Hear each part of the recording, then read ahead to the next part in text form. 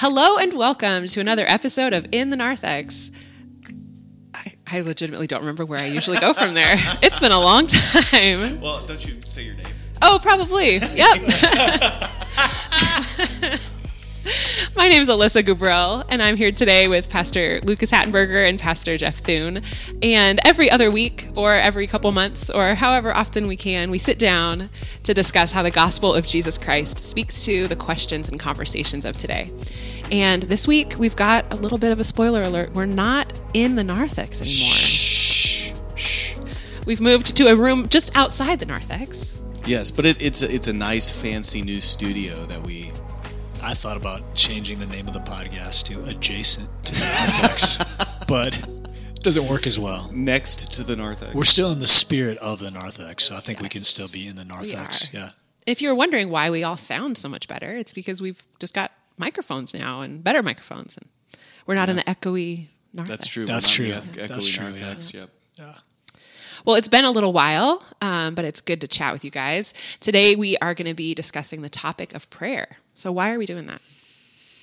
I mean, first of all, listen, because prayer is a good thing. Yeah. Something you should do. Have you prayed lately? I mean, goodness gracious. How do you even start?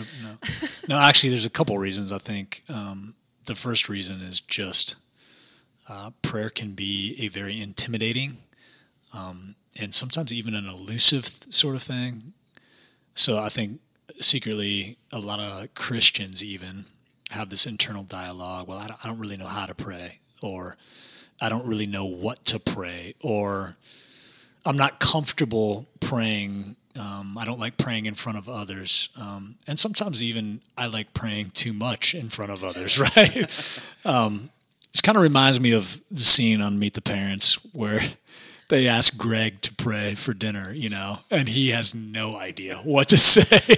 So he just starts kind of like trying to conjure up all these things that maybe he heard from his religious upbringing or from, Sunday school class back in the day. And I love that scene because I'm just like, man, we all at different times have probably felt that way, But as a result, a lot of us kind of have this weird relationship with prayer where it's something that's very occasional or even unsettling, or sometimes even just socially provoked, meaning, there are people who they only really drink alcohol in social settings, right? And so, sometimes in a church context or a small group context, that's really the only time that you go, man, I kind of have to pray, and so I have some scripted things that I say or whatever. But all of that to say, reason number one, we're doing this podcast is just, we want to kind of demythologize prayer, and sometimes we all have an opportunity, or I guess I should say a tendency to overthink prayer. And so we just want to talk about it openly and honestly and say, hey, that's okay. Like, it's okay. We'll kind of, as we get further into the podcast, I think Jesus was aware of that, that's kind of why he taught his disciples how to pray. Second reason, I guess, is that we've been teaching through Matthew. We've been in this series for a while now called The Kingdom. And what we're going to try to do on this podcast, or what we've been trying to do is, okay, some of the things that come up, some of the topics, that come up in and throughout as we teach through like a gospel like Matthew, or as we teach through any book of the Bible, there are certain things that you just don't have time on a Sunday morning to take a deeper dive on. And so that's what we'd like to do as we kind of finish out this series. Pull forward some of those topics and address them in this podcast. So the first one of those is prayer. We're going to be looking at the kingdom. We're going to be looking at marriage and divorce. We're going to be looking at Old Testament typology. And that by that time, we'll kind of be moving into our Advent season and Advent series. So, just to summarize, the first reason is just practical. Sometimes we overthink prayer. Sometimes we just need to go, hey, man, let's talk honestly about prayer. Second reason, it's come up quite a bit in Matthew, and we like to just take a little bit deeper dive into it. Yeah, like you said, Jesus prays often in the book of Matthew. And why do you think that is? Why does Jesus stress prayer so much throughout the Gospels? Yeah, I think one thing to just say at the outset before we get to Matthew is it's all throughout the Gospels that we see that Jesus stresses prayer a lot. He prays a lot. So if you've ever read the Gospels, he prays before he chooses his disciples.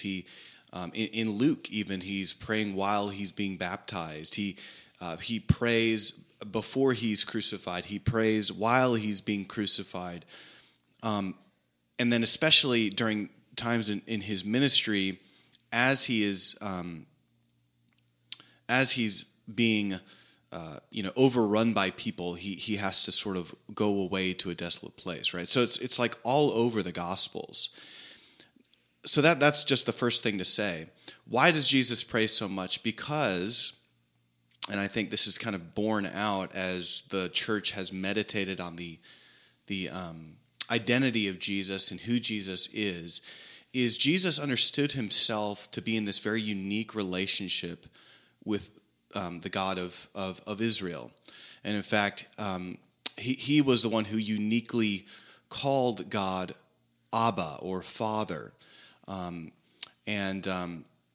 So he understands himself to be in this very intimate, close relationship with God as his Father, and he even understands himself to be in some way a unique Son of God. Now, throughout the Bible, people are called Son of God, like Israel's called that, and there are different places where like a king might be called a son of God or something along those lines. But Jesus understood himself to be in this very close proximity to God, and he understood himself to be in this very unique relationship as God is his Father and he is the Son. And this later came to be known as the Holy Trinity, right? That Jesus is this unique Son of the Father. And then later, the church also realized that the Spirit is kind of another part of the Godhead, and that's where we get the Trinity. But from this, though, the disciples of Jesus are sort of pulled into this relationship that Jesus has with the Father. And even as you read the Gospels, it's really interesting. Jesus sort of invites his disciples to participate in these times of prayer. To sort of say, hey, I'm going to go away to this desolate place. Why don't you come with me? And then, especially in the Garden of Gethsemane, he asks his disciples to pray with him, to be invited into that unique relationship, and they fall asleep, and they're not really prepared for that. But Jesus stresses prayer so much because of who he understood himself to be. And the church later understood we're also invited into that relationship. And as we'll see, that's kind of the basis of prayer, really, is being invited into this unique relationship between the Father and the Son. So that's kind of a little introduction. Why does Jesus talk so much about prayer? It's because of who he is, right? And he even invites us as his disciples into that relationship. So, Jeff, do you got anything to add to that? Well, you already, I think, kind of described well, okay. So out of that unique relationship, all of his kind of decisions are made, right? We see him, going certain places, doing certain things, having certain conversations, being prompted by the Spirit in certain ways. And all of those are kind of born out of that unique relationship with his Father, right? So you already covered some of those, chooses his disciples after prayer, prays as he's being baptized and, receives the Spirit in Luke, before he's crucified, in the garden. You talked about after long seasons of hard ministry, going away to a desolate place. So Herman Bavinck, who's a kind of a Dutch Reformed theologian, and one who just has some really unique insights on the person of Christ.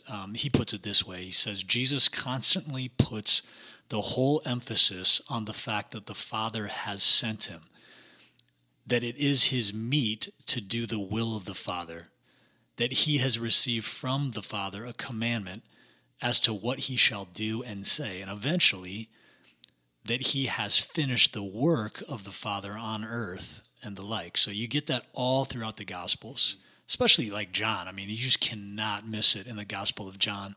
Bavinck goes on to say, the coming into the world, the incarnation, therefore, already belonged to the carrying out of the work which the Father laid upon him to do. The commissioning that preceded the incarnation did not take place in time, but from eternity. So then you think about, okay, in Matthew, you have, it's like Jesus is referencing that, right? He's talking about this eternal relationship. He's been in the bosom of the Father. They're one. They're so connected. They always have been, right? And then you come to Matthew chapter 3, and he comes up from the waters of baptism, and you hear the voice from the heaven, "This is my beloved Son, with whom I am well pleased." So it's almost like the Father's saying it right back to him. Yep, hey, everybody kind of take notice. This is this unique relationship, this intimate relationship. He is my Son. And then Matthew chapter 17, when Jesus is transfigured before the disciples, or before the kind of inner circle, I guess, you hear the voice that says, "This is my beloved Son with whom I'm well pleased. Listen to him." So what you were talking about earlier, I'm only bringing that up because I think that's exactly, not only is Jesus saying, hey, I'm the unique Son. Hey, be part of this relationship. Let me pull you into this relationship, this unique relationship that I have with my Father, that he will now become your Father.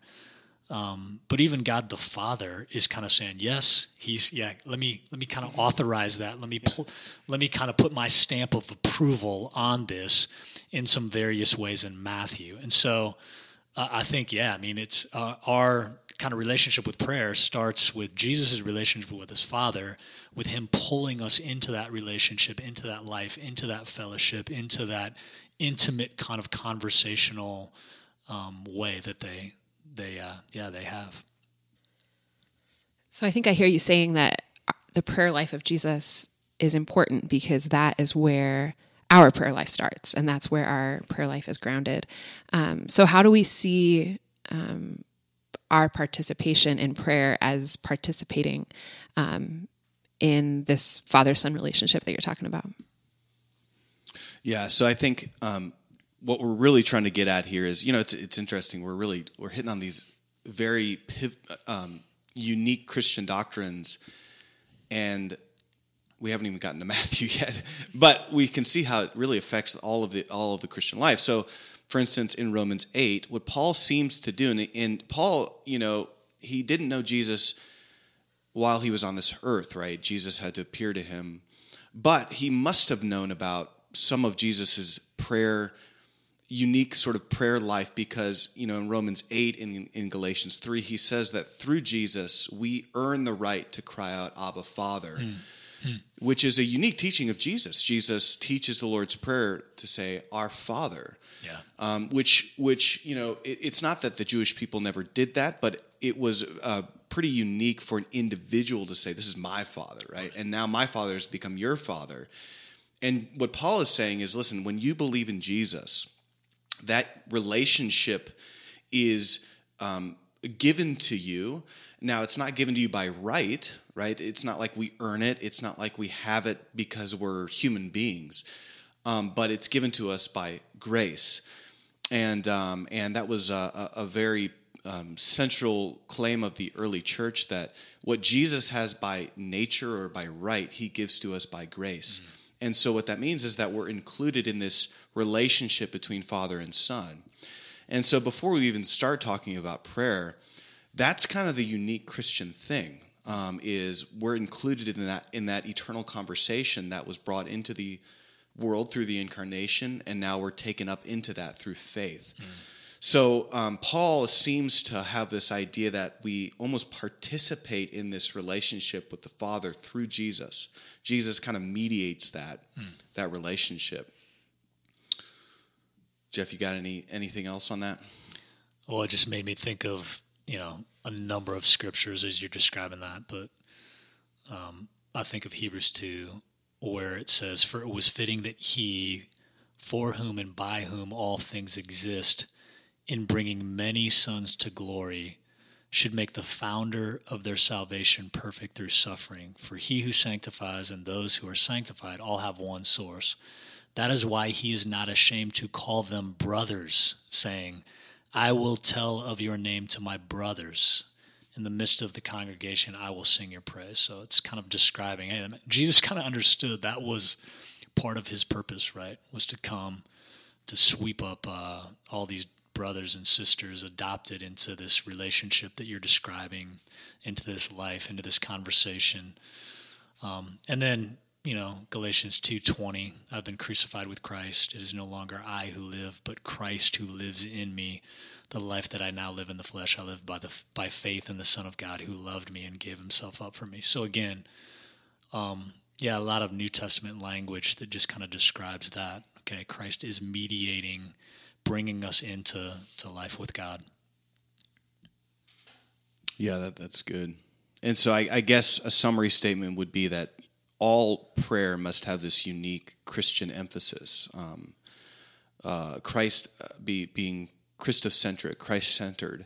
Because I think, all of us can witness like a Buddhist or a Muslim or a Jewish person praying a lot of devout things. But none of that is there is no mediating person between us and God. It's just us before God and what we do. But in the Christian worldview, it's that Jesus comes and gives to us this relational reality, and I think that's just so basic to the definition of what it means to be a Christian. That when we come praying before God, it's in the person of Jesus, uniquely inhabiting his relationship with the Father. So I just think that's an important way to preface it. I was thinking too, as you were describing that, like it wasn't long ago in Matthew that I was using kind of this anecdote or illustration of how that happens and how Jesus even is the mediator of the kingdom, right? He's bringing us into the family, so to speak, and talked about how the son, kind of playing out on the street, and you're new to the neighborhood, and he calls out to you and says, "Hey, come over here, join me." And then kind of the gates to this huge palace open up, and he invites you in and then takes you in to meet his Father.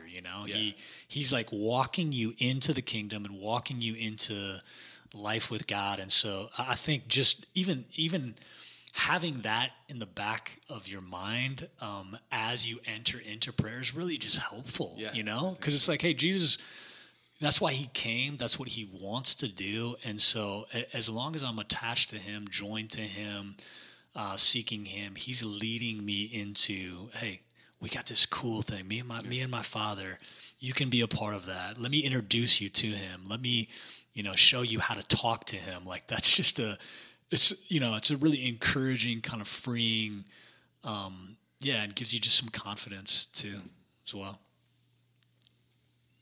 Yeah, so like you said, we've been going through the book of Matthew for our sermon series. So let's dial in and look closely at just the unique teaching of Jesus from this gospel. What does Jesus say about prayer in the book of Matthew? Yeah, I mean, I think it's hard.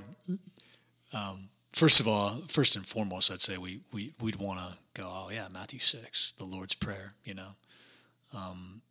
It's kind of such a pivotal benchmark, I guess, for thinking about prayer and thinking about, this relationship with Christ and how he's, everything we've described, right? What is he, as he brings us into the kingdom, into the relationship with his Father, what does he describe? How does he describe it to us? What does that look like? The Lord's Prayer it's not found in Mark or John. There is a version in Luke, but I think we all know that it's not as good as the one in Matthew, right? Okay, just kidding, Luke. We'll see you in heaven. Love you, brother. But Jesus' disciples, they ask him, how are they to pray, right? So right there, it's kind of like that's how we started the whole podcast. That's why we're just to know, oh, you know what? It's innate in human beings to have an unsettledness, to struggle to know, how do I talk to the divine? How do I talk to God? What does that look like? So they're struggling with that, but they see that Jesus seems to have this relationship that's really free-flowing and easy, and he talks to him all the time, and he steals away, and they've probably overheard him praying to his Father. And so Jesus gives them this paradigm, right? The Lord's Prayer, I guess we would describe it that way. It's a paradigm. It's not simply a rote prayer. But, it's also a very, just sacred, compelling kind of, Christian practice. We hold that prayer in very high esteem because Jesus is the one who kind of gave it to us. And so, but it's also something that, can become just this thing that we say, this very rote kind of, okay, everybody, we're going to say the Lord's Prayer. And I guess we would just say it's more than that. It's a guide to prayer. It's a guide to relationship with God himself. Like, this is how you approach that relationship. This is how you start that conversation on a daily basis, as you're considering the Lord and who he is. And so, do you guys, with your kids, do you do the Lord's Prayer at all? Yeah, well, we have in the past where, and actually, we've kind of fallen behind on that. But the girls, when they were a little bit younger, we would pray it every night. Yeah. And I think I think you're right that it's a paradigm, but it's always, I think, a helpful thing to memorize it, just because if it is a paradigm, if it is kind of a roadmap, we might say, then it's good to have that roadmap in your head. So yeah, we would pray it every night, we probably need to get back at it. Yeah, I think it gives you some handles, man. Just a blueprint, and then as you say it, either just your own personal kind of devotional time, or with your kids, or with your small group. There is such significance to all of it, First of all, that Jesus, hey, this is how you start, like, our Father who art in heaven. Like, it's ascribing to God, just, okay, you're above, you're outside, you're transcendent, you're in heaven, but you're our Father, and so we can come to you and we can talk to you, and then kind of walking us into, hey, God's fatherhood is the basis for this relationship. But then it's his kingdom that's really the goal. Our Father who art in heaven, hallowed be thy name. So you're set apart, you're holy. Thy kingdom come, thy will be done on earth as it is in heaven. Like, we want to align our own hearts with your heart, God. And we want to, seek your kingdom and the values and the principles and the things that are important to you, the things that your heart loves and beats fast for. Like, those, we want those to, be true of us as well, and then it moves into, so God's fatherhood is the basis, his kingdom, we would say, is the goal, and then our provision is the means, So yeah, then the relationship does kind of move to, hey, we need these things, Lord. Like, give us what we need, because we can't give it to ourselves. We're incapable of really satisfying the hungers of our souls. We're incapable of satisfying what we need on a daily basis. So, I think give us this day our daily bread. And man, we're sinful, so help us to forgive. Help us to act like you act, in that. And then just lead us not into temptation, lead us toward your light, toward your kingdom, toward your truth, toward yourself, So I think, again, it translates in your scripture. You open up that passage and you're like, oh, this is like 3 verses, 4 verses, whatever it is. But man, there is such significance, not just because Jesus himself is the one teaching us how to pray that, but what it's telling us about who God is and how we should reorient our entire lives around life with God. So, so you got the Lord's Prayer in Matthew. Lucas, what else we have? It talks. What else does Matthew tell us about prayer? Yeah, one thing that So the Lord's Prayer is, one of the biggest contributions, I would say in Matthew. But then all around this giving of the Lord's Prayer is this sort of contextualizing of what prayer is or is not. And especially in the context of the religious Pharisees and then the pagan world around them. So one thing that Matthew highlights in Jesus' teaching on prayer is just how he situates the teaching of the Lord's Prayer. So Jesus, at the very beginning of Matthew 6, talks about, he says, when you pray, don't be like the hypocrites. Now, all throughout Matthew, that's the Pharisees. That's the religious elite, sort of the seminary professors type thing. But then he also says, and when you pray, do not heap up empty phrases as the Gentiles or the pagans do. So Jesus is both saying, watch out for the religious people, but also watch out for the pagan, irreligious. The irreligious, yeah. Right? Yeah. And so he kind of puts it on both sides, and he says, here, focus on this. So what are the warnings? Okay, so the first thing is he warns against what he calls the hypocrites. And one way that we might think about this is that for the Pharisees, prayer was not really about conversing with God or having a relationship with God, but it was really all about putting on a show. It was about getting not God's attention, but the attention of other people. And so he says in verse 5, don't be like the hypocrites, for they love to stand and pray in the synagogues and at the street corners, that they may be seen by others. Truly, I say to you, they have received their reward. So apparently the Pharisees, when they prayed, they loved to go out into the public. And it was a very common thing to go to the synagogue and pray. And apparently they would even just go to the street corners and just kind of pray there. And their goal was to get the accolade, the applause from other people. And so Jesus contrasts that, and he says, well, when you pray, go into your room and shut the door and pray to your Father who's in secret. So what Jesus is doing is he's sort of realigning the purpose of prayer is to have God's attention. It's to be in this one-on-one relationship with God.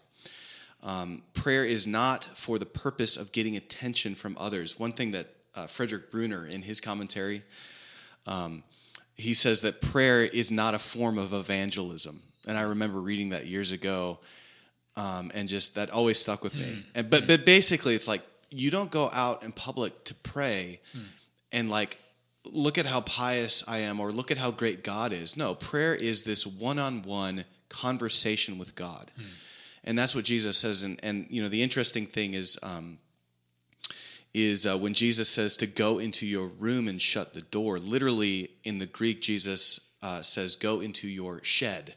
Your storage shed, and shut the door. Back then, usually one of the only places that would have like a real door that would lock would be your outdoor storage shed where you'd keep your tools and your feed. And so he's saying, don't even go to your house. Go out into this really remote area where nobody's even going to be able to get to you.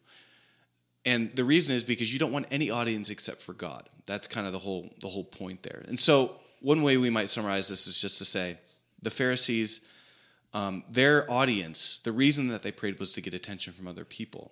But then on the other side is the Gentile worldview of prayer. And so what does Jesus say there? He says, and when you pray, verse 7, do not heap up empty phrases as the Gentiles do, for they think that they will be heard for their many words. Now, what does that word empty phrases mean? It literally means babble like a baby. Don't babble like a baby. When my kids were learning to talk, they would just kind of say sounds because they were just kind of learning how to vocalize. Well, that's what Jesus is describing there. Now, why would they babble like that?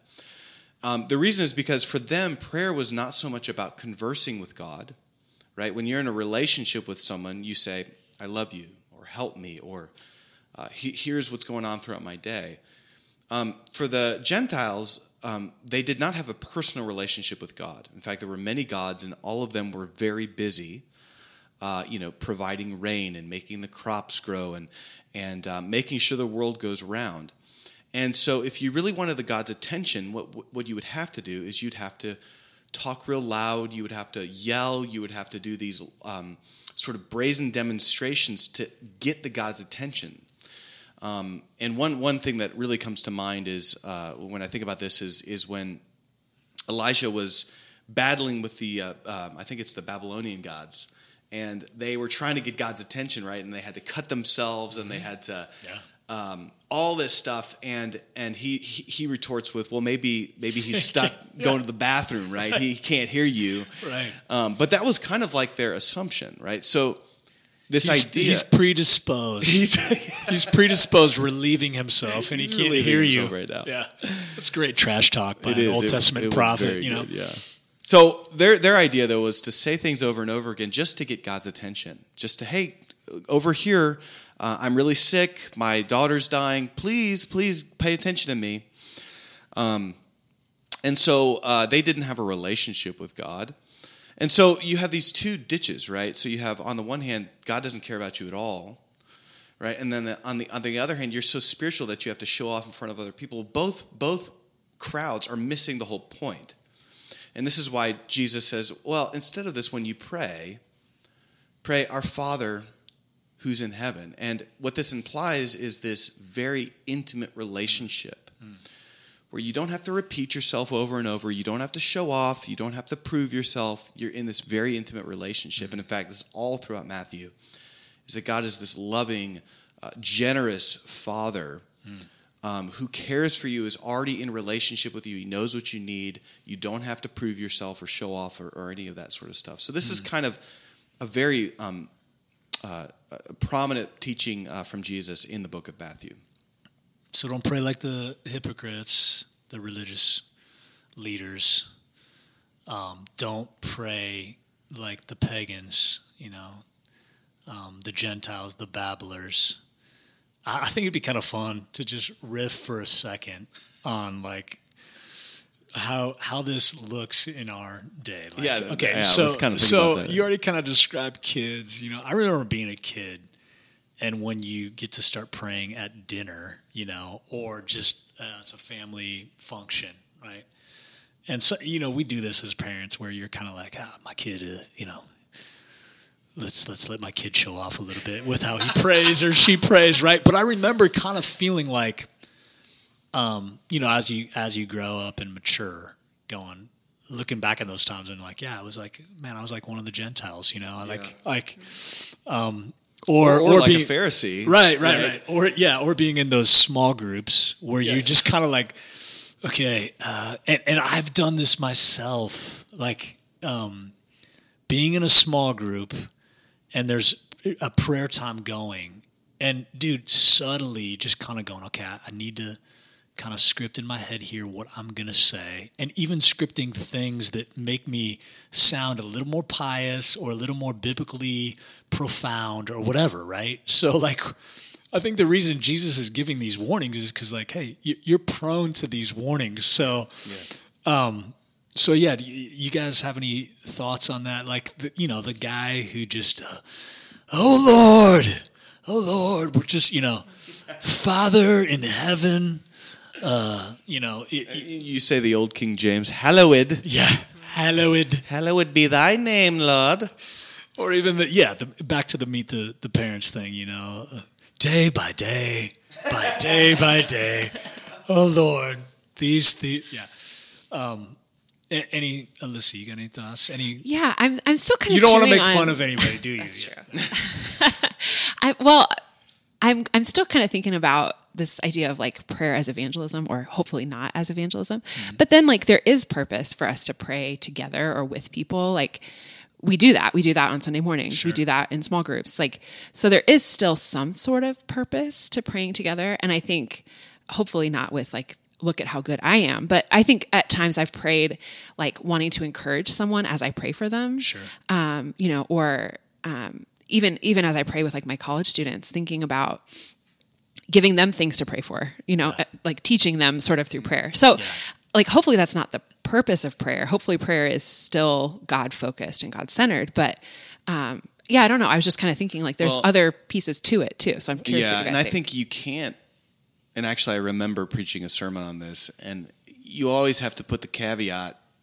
It's like, well, Jesus still would have gone to synagogue as a good, as a perfect Jew, perfectly obedient Jew. He would have gone to synagogue and prayed the synagogue prayers and read the Bible, and there would have been Pharisees there and Sadducees, and so we can't forget that Jesus had a corporate religious life, even though he had also this eternal, unique relationship. So I think you have to take the two and,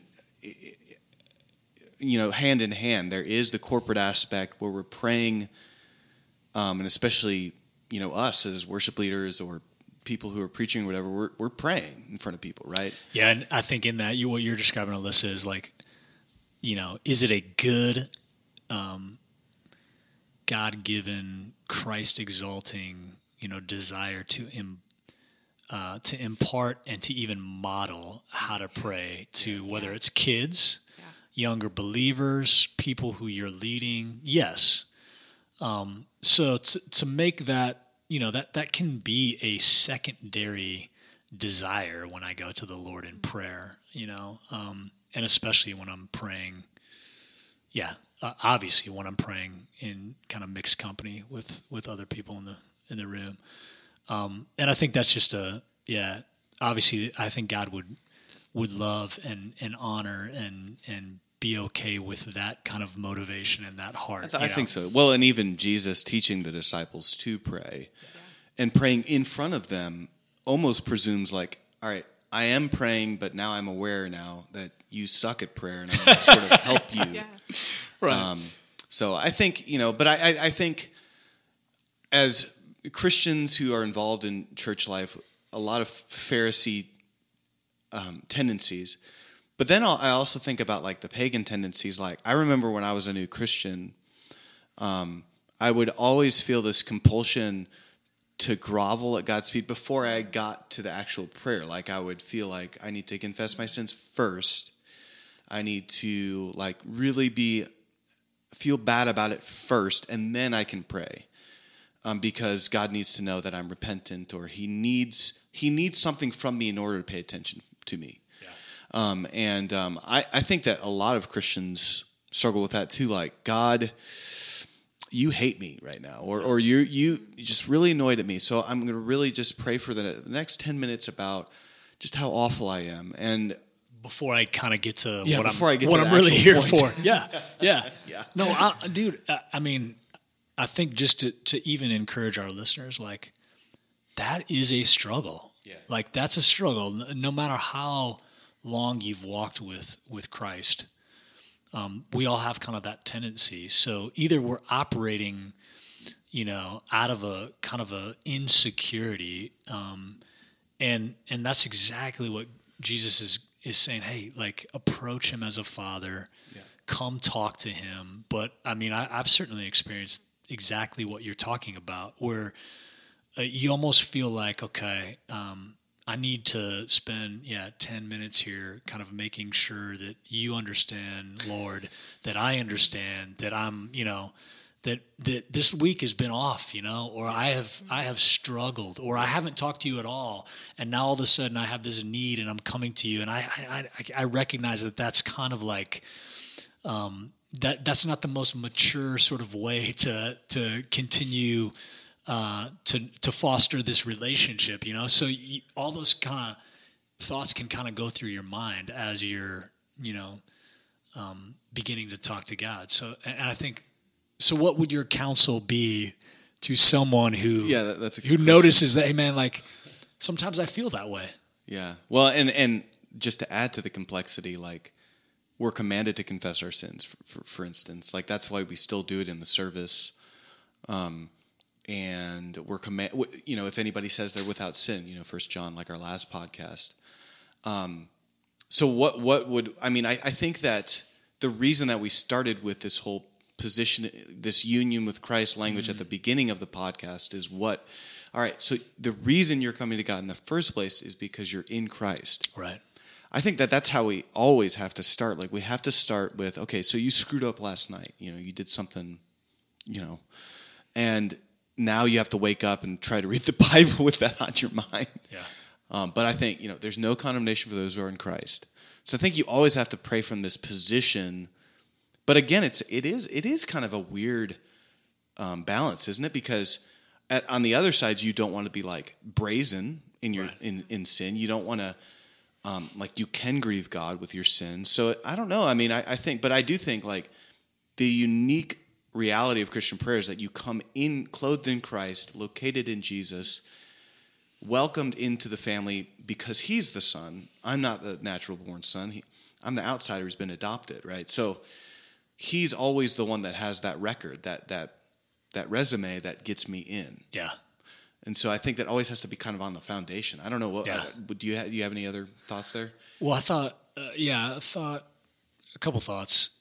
So whether you're coming because, man, I need something, or whether you're coming because, you feel like there's some separation in our relationship, right? In either one of those cases, what has prompted you to think that you should pray? What has prompted you to think, man, I should talk to God about this, whether it's a need or whether it's, man, I feel like our relationship, there's some separation here, right? Well, we would say, just the evidence, okay, I've been prompted to go to my knees to address my Father. Isn't that an evidence of the Spirit of Christ that he has given you, And so in some ways it's Jesus himself. It is Jesus himself saying, hey, so I think, you're taking, Christ is bringing you in, again, bringing you into a relationship with God in that moment, in those moments. And so to just be honest, about your need, about your sin, about what you're wrestling and struggling with, and to not feel like you have to get God's attention like the Gentiles, like the pagans, but that you can just, come to your Father because you're coming in Christ. So. And I think because prayer, like we're saying, is a relational thing, like it's not just speaking words at like some impersonal God, it can really highlight areas where we like disbelieve God's character. Yeah. Like for my own life, I had a really good grasp that God is sovereign and capable and strong and powerful, but I sometimes fail to believe that he's good. So like when I come to him in prayer and I'm asking for something, I'm like, God, I know you can do this, but maybe you won't. You probably won't. So just that, like highlighting what aspects of his character I'm not necessarily believing. So yeah, what does it look like? Like how do we approach God? How do we think about God when we're praying? Yeah, I think that and Jesus is just such a genius here, because then he brings in this idea, like we're all trying to get at it, and I was trying to look up something in this book that I read this old Catholic mystic. She wrote but she said that at the root of every conversation with God is an embarrassment, a substitute for a much deeper mutual understanding. So in other words, every time you try to talk to God, there is some embarrassment. And then she goes, if we had not sinned, it would have been natural to love God and to respond to him. In paradise, God asks no questions of Adam. Adam simply lives in God's sight in faith and in happiness. So it's like, even the reality of sin that has entered our world, it's kind of this, it creates this embarrassing reality where we're not living fully in God's, goodness. But I think, anyways, just to get back to Matthew, though, then moving into Matthew 7, Jesus is continuing the teaching, and he says in 7 verse 7, he says, ask and it will be given to you, seek and you will knock, or seek and you will find, knock and it will be open to you. For everyone who asks receives, and the one who seeks finds, and to the one who knocks it will be open. Or which one of you, if your son asks him for bread, will give him a stone? Or if he asks for a fish, will give him a serpent? If you then who are evil know how to give good gifts to your children, how much more will your Father in heaven give good gifts to those who ask him? So it's this idea that we need to view God as this benevolent, generous, perfect Father who wants to give us good things. And of course, where's the qualification? Where's the caveats? Where's the fine? Where's the... there is one qualification, which is he gives good gifts to his children.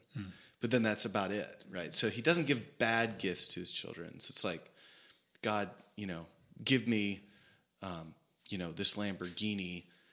And God says no. Well, that's presumably a good thing that he wouldn't do that, right? But he gives good gifts to his children, and he does not withhold them. We need to go into prayer assuming that reality. And I think, Alyssa, to your point, what you said is, well, I trust that God is powerful and sovereign. And those are good things. Those are really good things. But that's not the heart of who God is. He's not a sovereign king. Even before he was the ruler of the universe, he was a father of a son.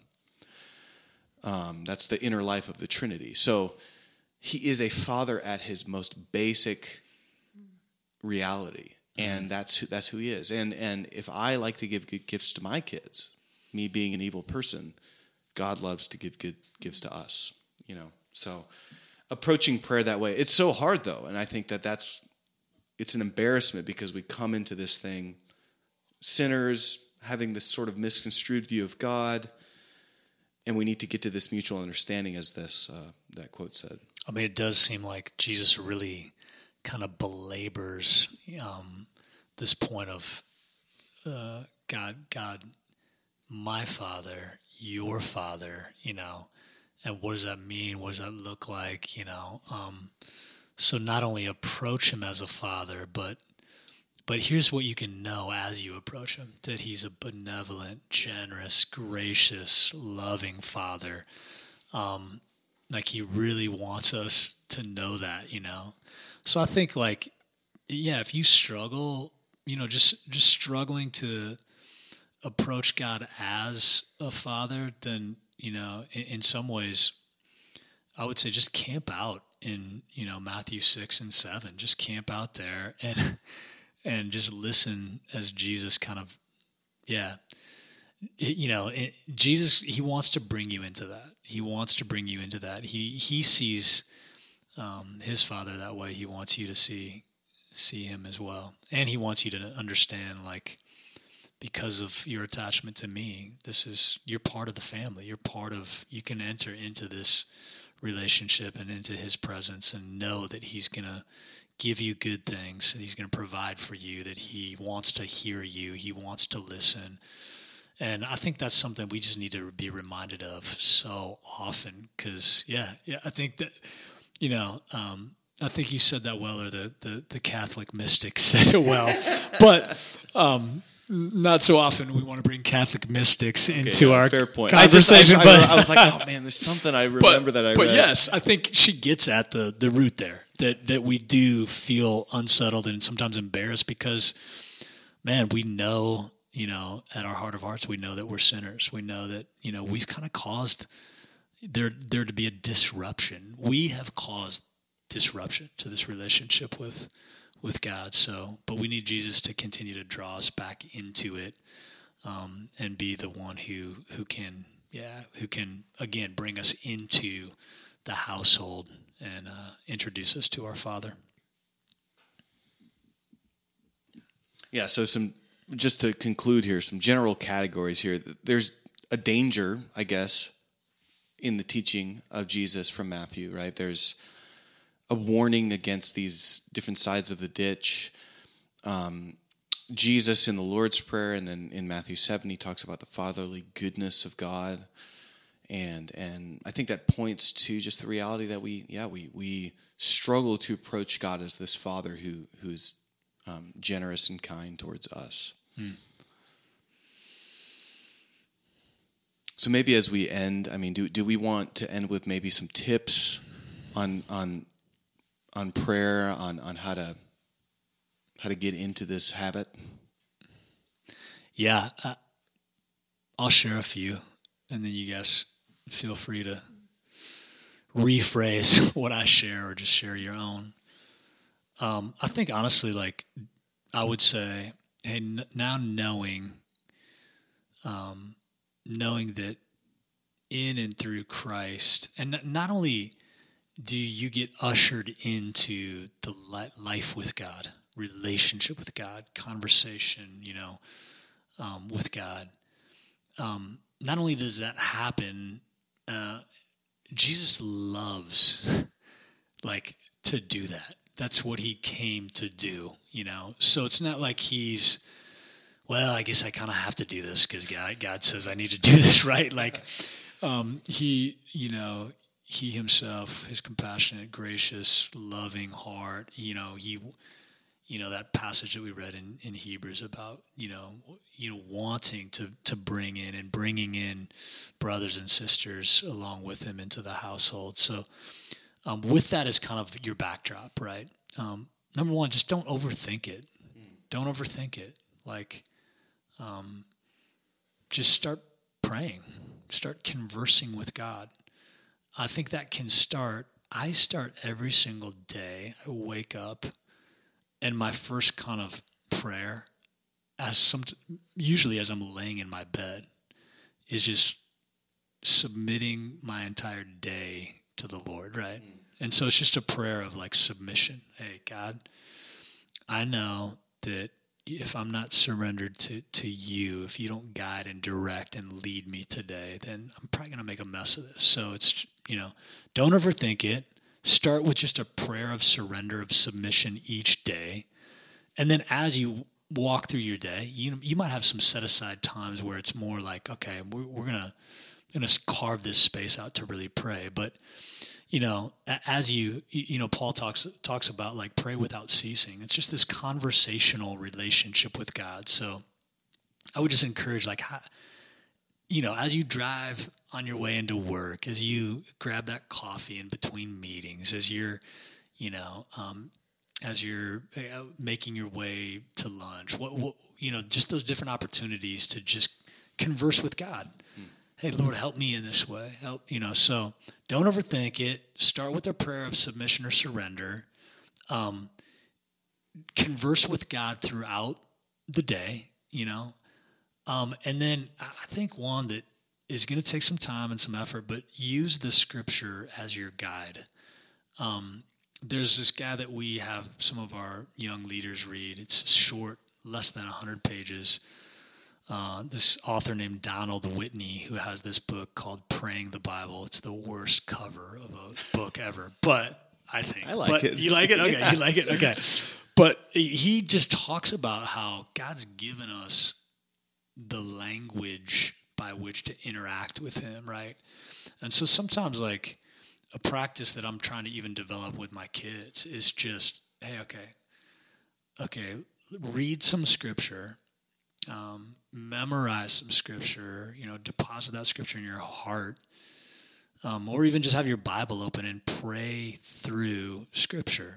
It can be something as simple, the Lord is my shepherd. Lord, today, man, I'm trusting you to be my shepherd, to lead, to guide me, I know I have everything that I need in you, so I shall not want, Lord, help me today because I'm really stressed. So make me lie down in green pastures. I need your rest. I need your comfort. I need your provision, So something as simple as just taking some scripture. Psalms are great to start with, but just praying the scripture back to God, seeing him in the scripture, seeing what he's telling you and praying that back to him. So those would be my submit right away on the front end of the day. Converse with the Lord throughout the day, bring him into what's going on in your life, just talk to him throughout the day, and then using the scripture as a guide would be some of my helpful tips for prayer. Yeah, I think even with that, some of those phrases from Bible verses come to mind, like God, I believe, help my unbelief. That's one that I kind of come back to, similar to like those prayers of surrender. But you can find those in Scripture too, and those can be really good, easy, quick prayers that just help to align our hearts to God's heart. And I was thinking too, Joel just recently sent out an email with a bunch of Family Summit resources about prayer. Well, some of them about prayer. One that I've been doing with Nora is the 5-finger prayer. Have you guys seen that one? It's a different thing that you pray for each finger. So like the thumb is pray for me. But yeah, just kind of an easy way for her to think through what prayer is and why and how. Another thing that I used this summer with a team that I was on was breath prayers. And I have this doc of a bunch of like different names for God, or even just like bits about God's character, Almighty, Advocate, Abounding, Answerer, Anchor, Abba, Breath, Beloved. So I've got a whole doc. And I love those. I love just thinking through like what name of God, what attribute or what description of God do I really need to remember today? And so, God, you are overcomer. And then just pairing that with another phrase that expresses what I need from God. And that can be so short and simple, but also just really, something that sticks with me throughout the day that I can come back to. It's good. Yeah, I mean, I think those are all great. I don't know what I would add other than that. Praying Scripture. That's what I do every morning. Is I'll read a passage and I will pray it. I will not even necessarily. Prayer is not necessarily asking for things. Yeah.